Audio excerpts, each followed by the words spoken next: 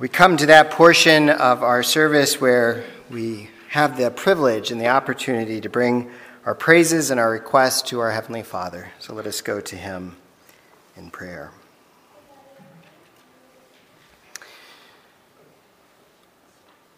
Gracious Father, over the past few weeks, we have been meditating perhaps a little more than usual as we thought about Psalm 8 and now have begun in the book of Genesis, how you are our God creator. It does not take long for us to think of the greatness of space, of planets and stars and galaxies and solar systems, and we are quickly come to the limits of our finite mind. And yet, with just a word, you brought it all into existence. It does not take us long for us to think of the intricacies of our bodies, to see the workings of our cells, and to realize all of it is by your wisdom. We do not even draw our next breath, but by your grace. For you have not only created all things, but it is by your power that you sustain all things. And so I pray, Father, that as we do study your word and see the greatness of your majesty, that we would never stop or cease to be in awe of who you are. Let us extol as best we can, though hindered in our words, who you are, your greatness, that you are eternal. Last week we were reminded that you can't even stop loving us because you never started, because there is no time. This is a comfort to us, Father, that you are outside the bounds which you created, and yet you stoop into time, into space to accomplish your purposes for your glory and for our good. And that even is great comfort to us because you are not just a great eternal God who is distant and far off, but you are El Roi. You are the God who sees us. You know us. You know our frame. You know our weaknesses. You know that there are some of us who are grieving, the Tolanins and the Phillips and the Elysians. Those are some of us who are dealing with health issues, with Emma and Nabil, Sally and Hannah, Mark and Ruth. Some of us struggle with mental illness. Some of us have the ongoing labor of being a caregiver.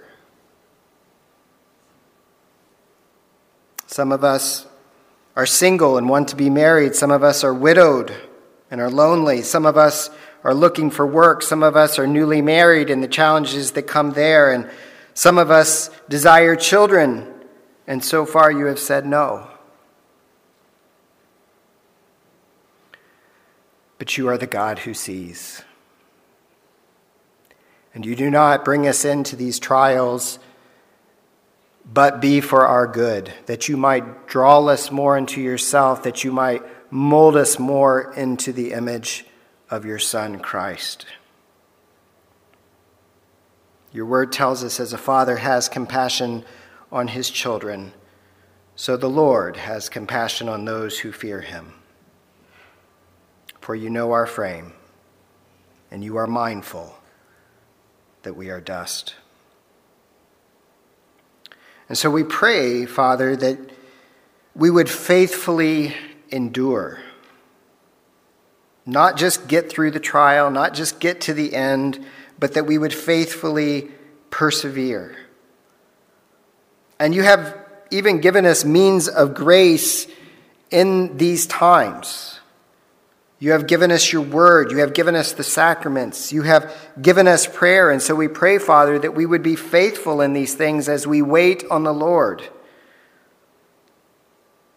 And we pray even that you would help us to be faithful in attending these means of grace, because all too often when we're hurting, when we're sick, when we don't feel well, when we're frustrated, when we're angry, the first thing we want to do is draw away. But where we need to be most is here, among your people, at your table, hearing your word. So I pray, Father, that you would help us in our weakness. We pray, Father, for the preaching of the word as we begin this new study in Genesis. And I hope that we will see afresh, perhaps very familiar portions of Scripture, that we would see afresh you and your beauty and your greatness, how things began. I pray, Father, for the broader church, our churches here in Michigan, Ontario Presbytery, as well as the denomination and around the world.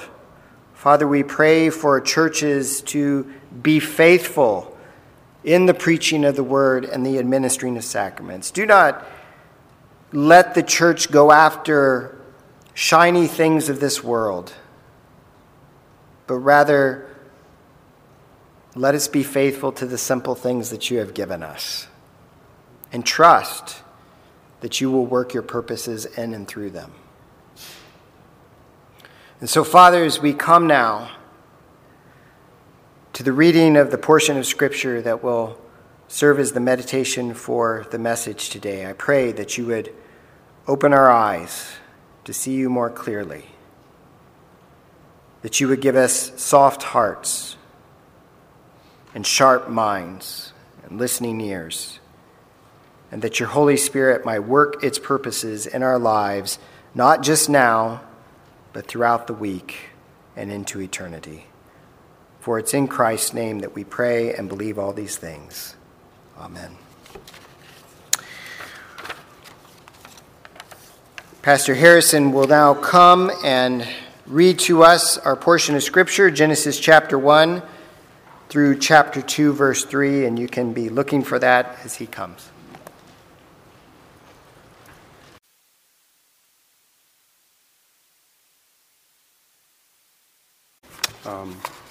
Accompaniment to that song we just sang.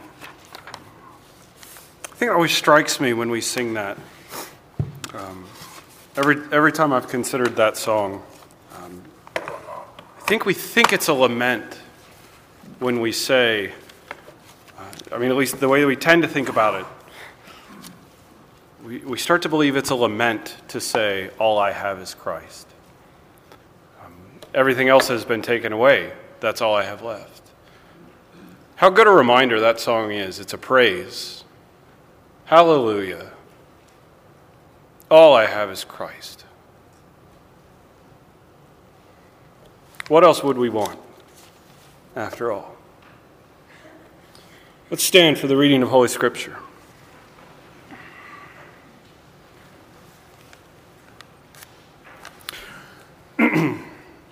Genesis chapter 1, beginning at verse 1.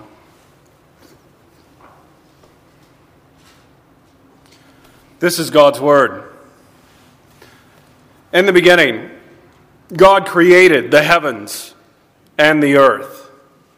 The earth was without form and void, and darkness was over the face of the deep, and the Spirit of God was hovering over the face of the waters. And God said, "Let there be light," and there was light. And God saw that the light was good. And God separated the light from the darkness. God called the light day, and the darkness he called night. And there was evening, and there was morning, the first day. And God said, "Let there be an expanse in the midst of the waters, and let it separate the waters from the waters.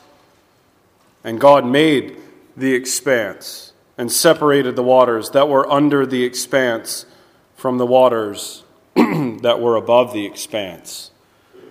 And it was so. And God called the expanse heaven. And there was evening, and there was morning, the second day. And God said, "Let the waters under the heavens be gathered together into one place, and let the dry land appear." And it was so. And God called the dry land earth, and the waters that were gathered together he called seas. And God saw that it was good. And God said, "Let the earth sprout vegetation, plants yielding seed, and fruit trees bearing fruit in which is their seed, each according to its kind on the earth." And it was so. The earth brought forth vegetation, plants yielding seed according to their own kinds, and trees bearing fruit in which is their seed, each according to its kind. And God saw that it was good. And there was evening, and there was morning, the third day. And God said, "Let there be lights in the expanse of the heavens to separate the day from the night, and let them be for signs and for seasons and for days and years, and let them be lights in the expanse of the heavens to give light upon the earth." And it was so.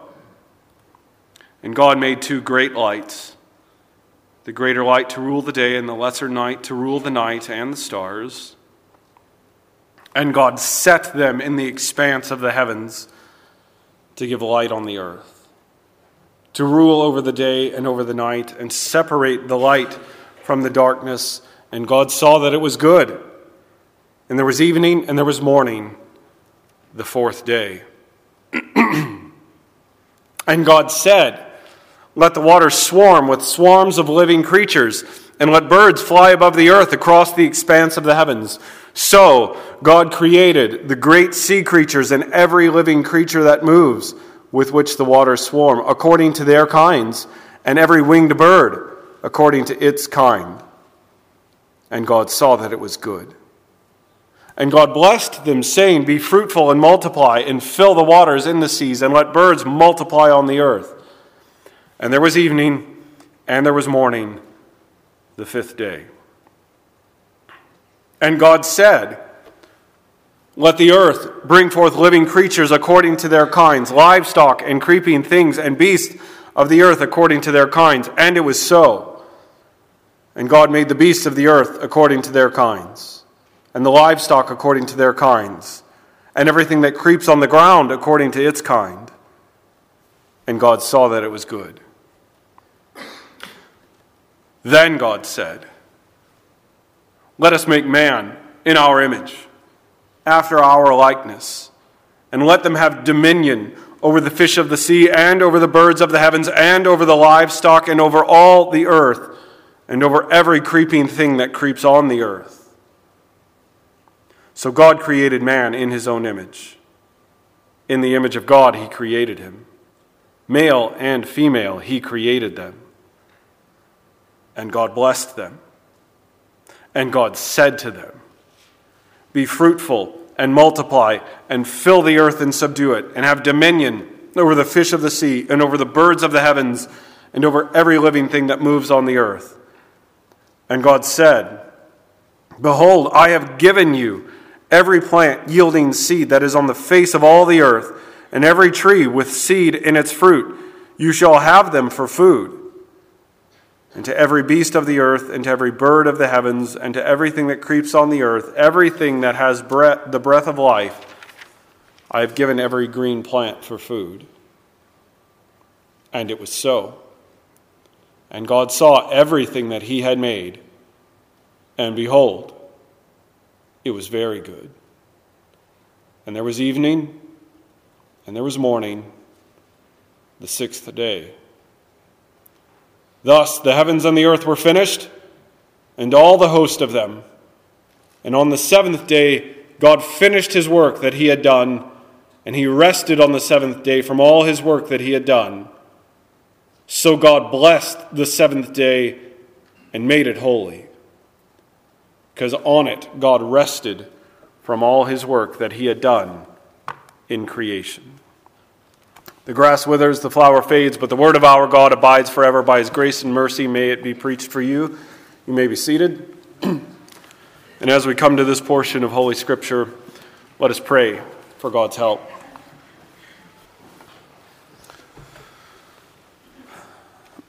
Almighty God, we do come to what is for many of us familiar territory, and we ask that as we consider it once again, that you would bring fresh insight from it to enliven our hearts, to encourage us as we walk with you, to further us in our discipleship.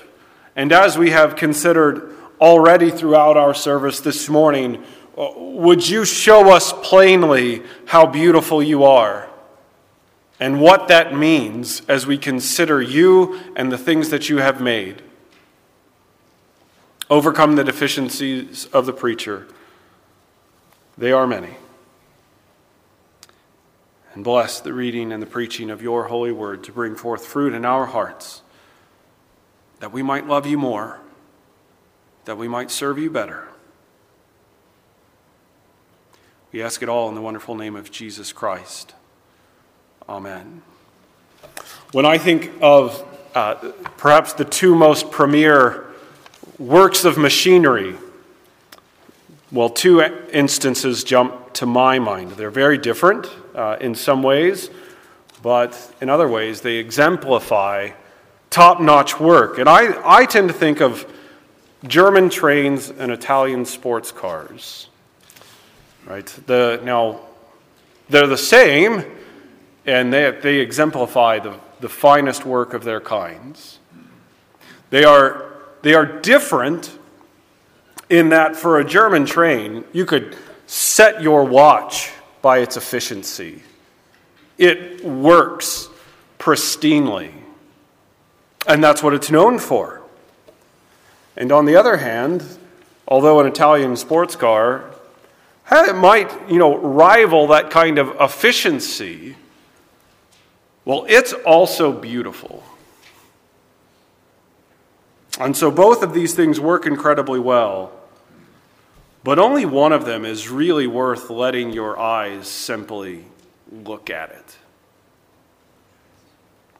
Genesis 1:1 says, in the beginning, God created the heavens and the earth, reminding us that God brought the universe into existence out of nothing, using only his word, and teaching us that God is fundamentally distinct from the creation. Genesis 1:2 then reads, "Now the earth was without form and void, and darkness was over the face of the deep, and the Spirit of God was hovering over the face of the waters." So as we shift to verse 2, really last time the furthest we got was verse 1, right? And as we shift to verse 2, the focus changes, redirects from everything in the universe that God had made to the earth specifically, and the first condition in which we find the earth. And then the rest of the creation narrative in chapter 1 is about God refashioning that first condition in which we find the earth. When we think carefully about these events, we come to find that God did not simply make earth a place that just works, like a German train, but it's also a place that's beautiful, like an Italian sports car. Genesis is a book about our communion with God. And that takes it expresses that reality in different ways across a long book. But in Genesis 1 and 2, we're concentrating on how God created us for communion with him. He made us for that fellowship. And as we think about the way that he made creation, we see that our life of discipleship should be informed by how God made the world, not simply so that it would function at a meager level. Rather, everything was ordered so that we would recognize our fellowship with Him as beautiful. In that manner, God's work of making a beautiful creation has profound relevance for the way that we live in the world. As soon as we acknowledge, as we have to, that God didn't need creation, He was fine without us. As soon as we acknowledge that God didn't need creation, we realize that all of creation is excessive. It's God doing what He wanted to do to show us something extra about Himself. To put it in kind of the negative way, God isn't a pragmatist. He's not interested in what He just needs. He's interested in things that are good, in things that He likes. He's an artist. And so God cares about what is true, good, and beautiful.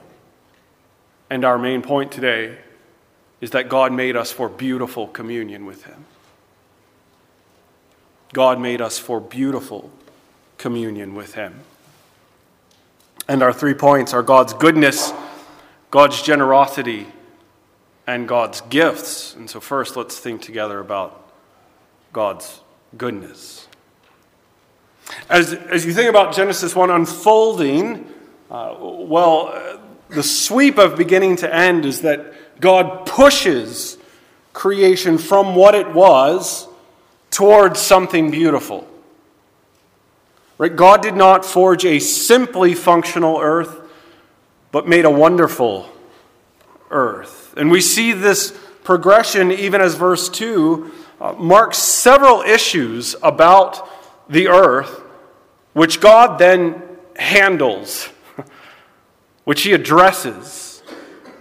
Primarily, we have this kind of blanket signal that the earth was formless and void. So it didn't have shape and it was empty. Okay, and this situation really, when we watch it, dominates the Genesis 1 narrative. And on top of that kind of twofold issue, formless and void, no light illumines the world, and deep waters kept the earth from being properly inhabitable. Now, we don't know explicitly, from the text whether these primeval waters covered every single square inch of Earth's surface, or that may have been. But certainly it's clear that these waters excluded a clear distinction between land and sea.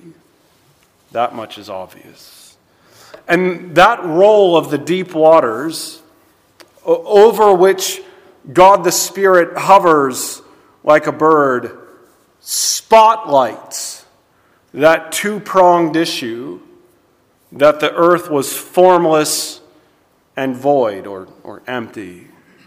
It's easy to rush past that little phrase, formless and void, partly because it's familiar, partly because we don't reckon with, well, what does it have to do with the rest of the narrative that earth was, at first, shapeless and empty? But beginning in verse 3, this is exactly the problem that God tackles. On day 1, just to summarize so that we can have the material kind of in front of us. On day 1, God distinguishes light and darkness, day and night. On day 2, God made an expanse to separate upper and lower waters. Now that one might sound, I'm going to pause for just 1 second because that one might sound weird. But that expanse is simply the sky or the atmospheric layer around the earth. Psalm 19:1, there's some interesting attempts to explain this, but when you look at kind of how these things play out across Scripture, Psalm 19:1 says the heavens declare the glory of God, and the sky above proclaims his handiwork. And that Hebrew word there for translated sky in Psalm 19:1 is the same word from Genesis 1:3. So Psalm 19:1 says that expanse is still there, to get in front of some more fantastic ways of explaining that. As Reformation era and modern scholars conclude, the sky divides the waters on earth from the clouds, which are floating waters, as even the ancients knew. And on day 3, God separated land and sea and covered the land with vegetation. He gave it decoration. Right? Now the point is, to kind of grab hold of that, we've thrown the details out there. In days 1 to 3, if you pay attention, God tackled the problem that the earth was formless. What happened in these 3 days? He gave it form. He shaped it. Now, I've kind of given away, so what do you think happens next? Well, in day 4, God filled the sky and the sea. He filled the sky with sun, moon, and stars. On day 5, he filled the sea and the sky with fish and birds. And on day 6, he filled the land with animals and humanity made in his image. And so we just see a very kind of, in some ways, straightforward point that whereas God addressed the issue in day 1 to 3 of the earth being formless by making earth into an inhabitable place, well, in days 4 to 6, he addressed the issue of the earth being void, of it being empty, by filling it with creatures to inhabit it. And so the creation narrative shows God bringing the world from something unusable and unattractive to something thriving and beautiful.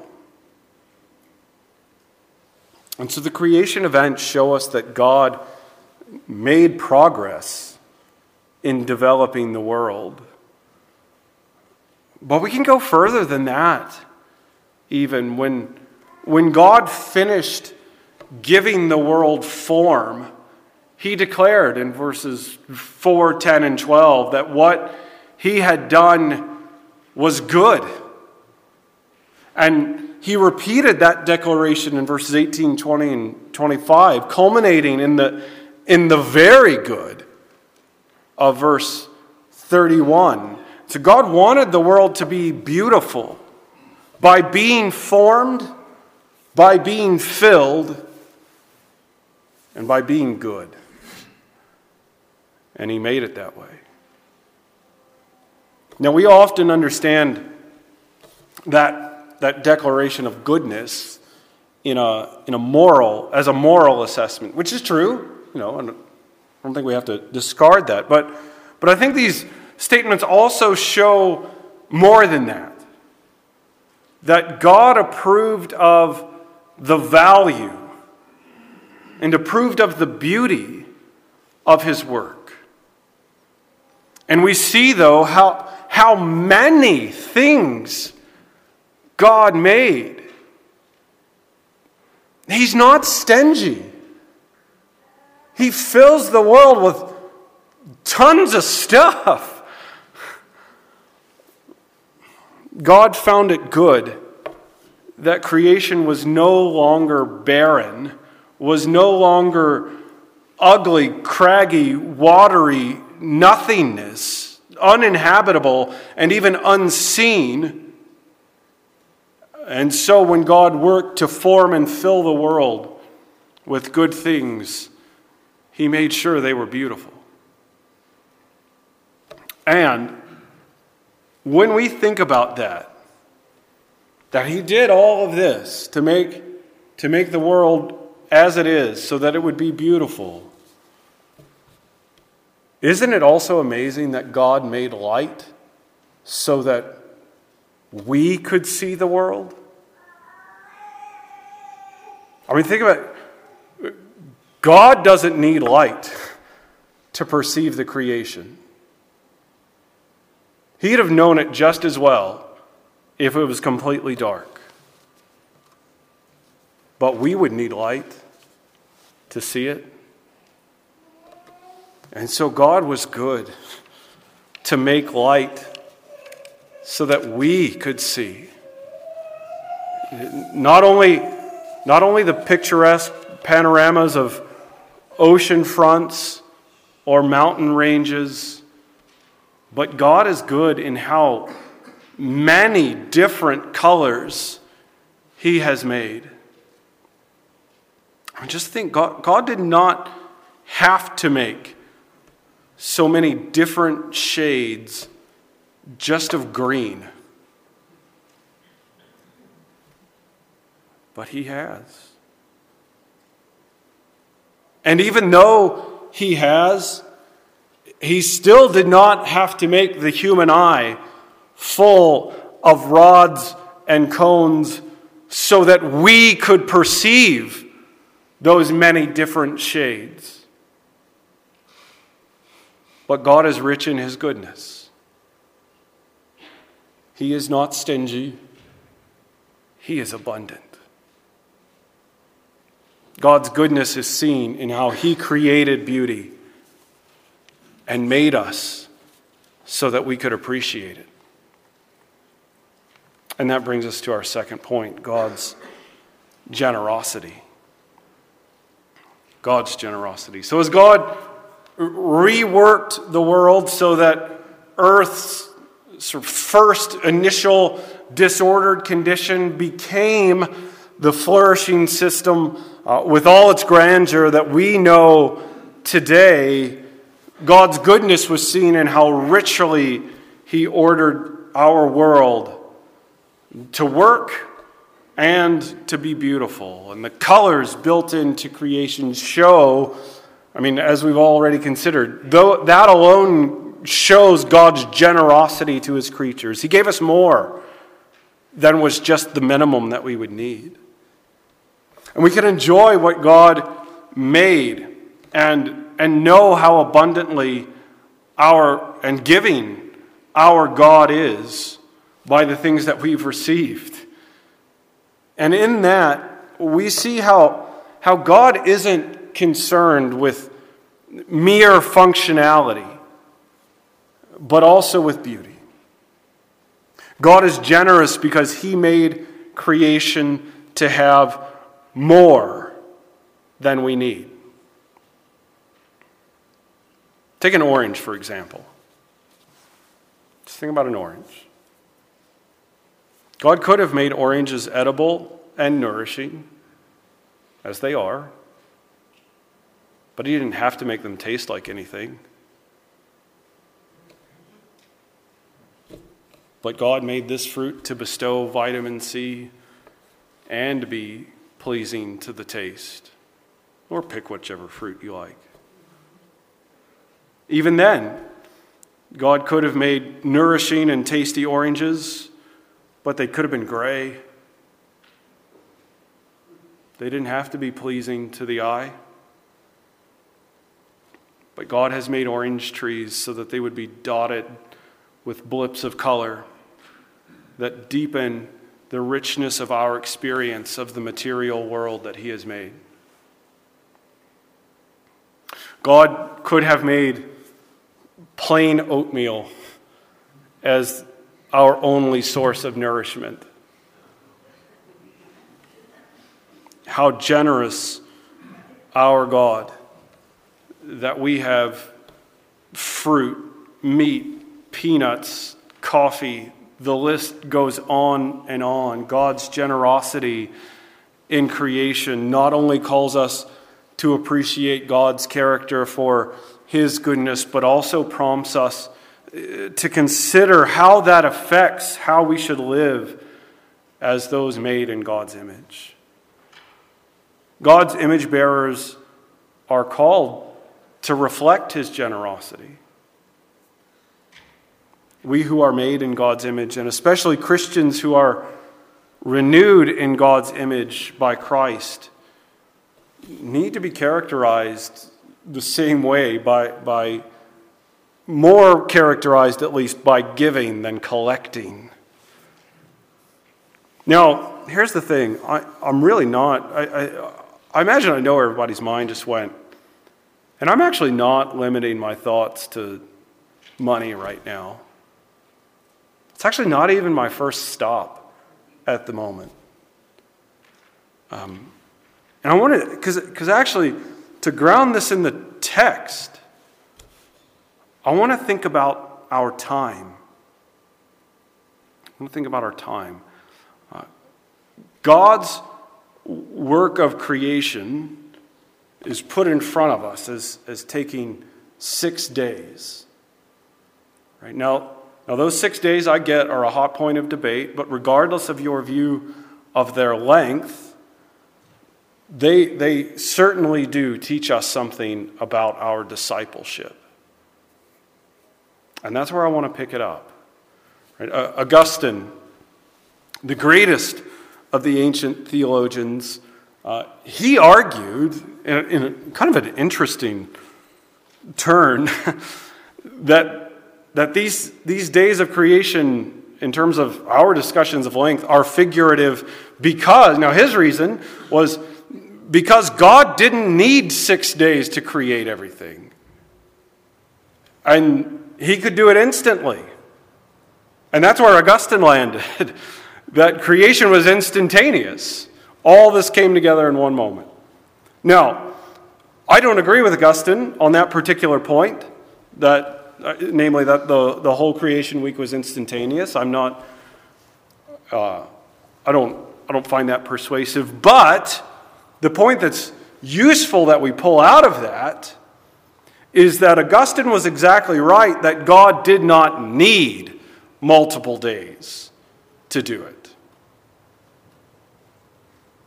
And so, that brings us to the question, well, if God didn't need that length of time, why would he take that time?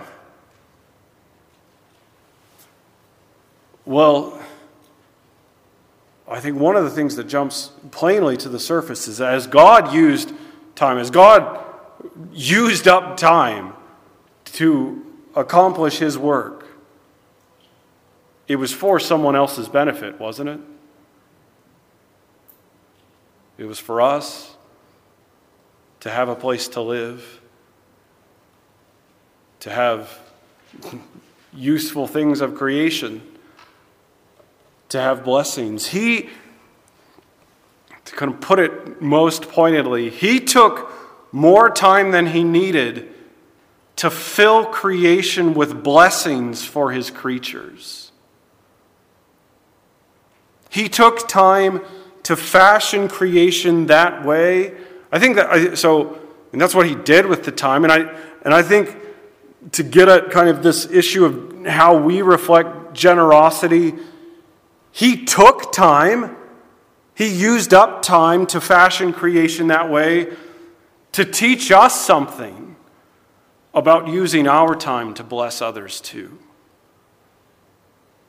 How often do we rush through helping somebody else to get back to our own affairs? How often do we resent needing to invest our efforts to make something useful for someone else or to bless another? God models, in the way that he created the universe, that goodness and generosity work to benefit others. And one best way to do this is, well, let's not be stingy with our time for other people. And we can do that by not being superficial in our interactions. Be generous with yourself. We live increasingly in an impersonal culture. We seem to think we get to know people best by a web page that they create for us. How wild is that? And so we live in an impersonal age, and it's getting worse, but God is a personal God. And so we ought to be people who share our deepest joys, our hardest struggles. We ought to be people who are honest and genuine. We ought to be generous with ourselves by giving that sort of thing to someone else, and we ought to be generous with our capacity by listening well to other people as we receive from them too. And so we ought to be ready to share ourselves in conversation. Don't respond superficially. Let's take the deep dive into each other's lives to relate to one another. God's generosity prompts us to be more amazed at God's goodness in nature, but also to be more generous ourselves. And that brings us to our final point: God's gifts. And I think our reflections bring us to consider two types of gifts, two different types of gifts. John Calvin helps us with the first by reminding us that the fundamental point of Genesis 1:29 is that God is the giver of all things that we need, particularly here in this case, food. Right? We should then be thankful at all moments for our very sustenance. But perhaps we should be more pointedly grateful every time we eat, because God is good to feed us. And God is good to feed us with the things with which He feeds us. Praying blessings upon our meals is in no way an empty ritual, at least when done properly, but expresses our dependence and our appreciation for our generous God, who has handed us an abundance of things to keep us going. In ancient, I think this is a startling point in some ways if we keep this in context. In other ancient creation myths outside of Scripture, well, the gods of those stories created humanity to be workers who would find and prepare food for them. So in other words, those gods made humanity because they needed food and made us to find it and make it for them. What happens in Genesis? The true God made us with the plan to feed us. He fashioned us because He's the great ultimate Father who would then provide for us too. Think how richly God has provided even in these simple things like food. In day 3, God makes lots of plants, doesn't He? Not just in terms of quantity. I realize He covered the earth, or the land, but types. Think about how many different types. He's making plants that reproduce according to their kind, trees that have fruit. Right? God gave humanity these plants to eat. God could have made one plant, wheat, or here's your oatmeal. No spices for it, no seasoning, here it is. But God has made mangoes, coconuts, asparagus, sweet potatoes. And the list of our food is even more expansive as God shows His generosity. I mean, if you go to Gulf Shores, Alabama, if you go to the shrimp basket and have a fried shrimp po' boy, you will know that God is good. And we are supposed to enjoy God's creation. God made us from the dust of the earth, which fundamentally ties us to creation, which God said is good. We cannot escape being bound to the created earth. We came from it. God fashioned us from it. Heaven is not an ultimate destiny of disembodied life, but as 1 Corinthians 15 is summarized in the Apostles' Creed, I believe in the resurrection of the body. God well made us on purpose to be part of this physical world, dependent on it for so many things, like oxygen from that expanse, like food that comes from the earth. And that is beautiful. But even the creation narrative points us to another gift as well. Specifically, God's supernatural provision in restoring by Christ even more blessings than we lost in Adam. We saw that creation was characterized by unformed waters, and coming through those creation waters, Adam was put in the garden, was tested, but he failed. Israel came through the waters of the Red Sea, went into the promised land, and proved faithless to the law. You know where this is going, right? Jesus came through the waters of the Jordan at his baptism, went into the wilderness to be tested, and proved faithful. Whereas Adam and Israel received the law personally and then were tested for themselves, Jesus was tested and succeeded for us.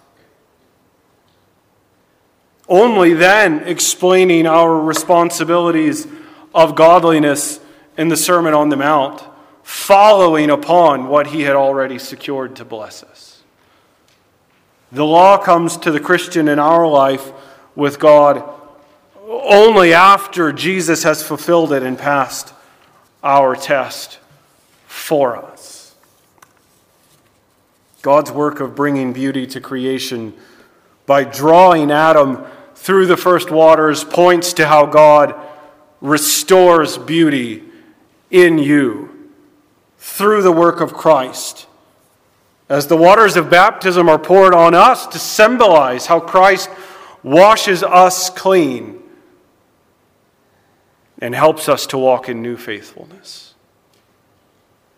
Christ has renewed what is most beautiful among creatures, the image of God itself.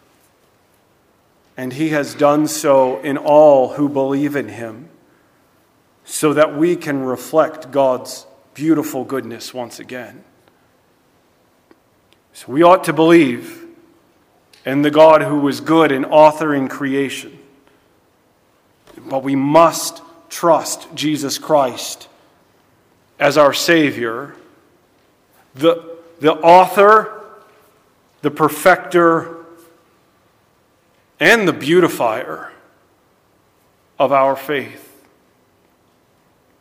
Our God is a beautiful God, and God wanted more than a German train. He wanted something beautiful. And he has given us a functional but beautiful world to enjoy. And even more, our beautiful God has given us a beautiful Savior and offers the certain promise of everlasting life to all who would take hold of him by faith. Let us pray. Father God, how easily we lose track of how amazing the world is, and even more so, how easily we lose track of how the amazing things about the world are supposed to point us to the amazing things about you. As amazing as the world might be, well, it pales in comparison to who you are. And yet you make known your attributes in the things that have been made. Might we treasure up more and more always the splendid reality of who you are and what you've done. Might you help us to live in light of that reality as well. We ask it for the sake of Jesus Christ, our Lord and Savior. Amen.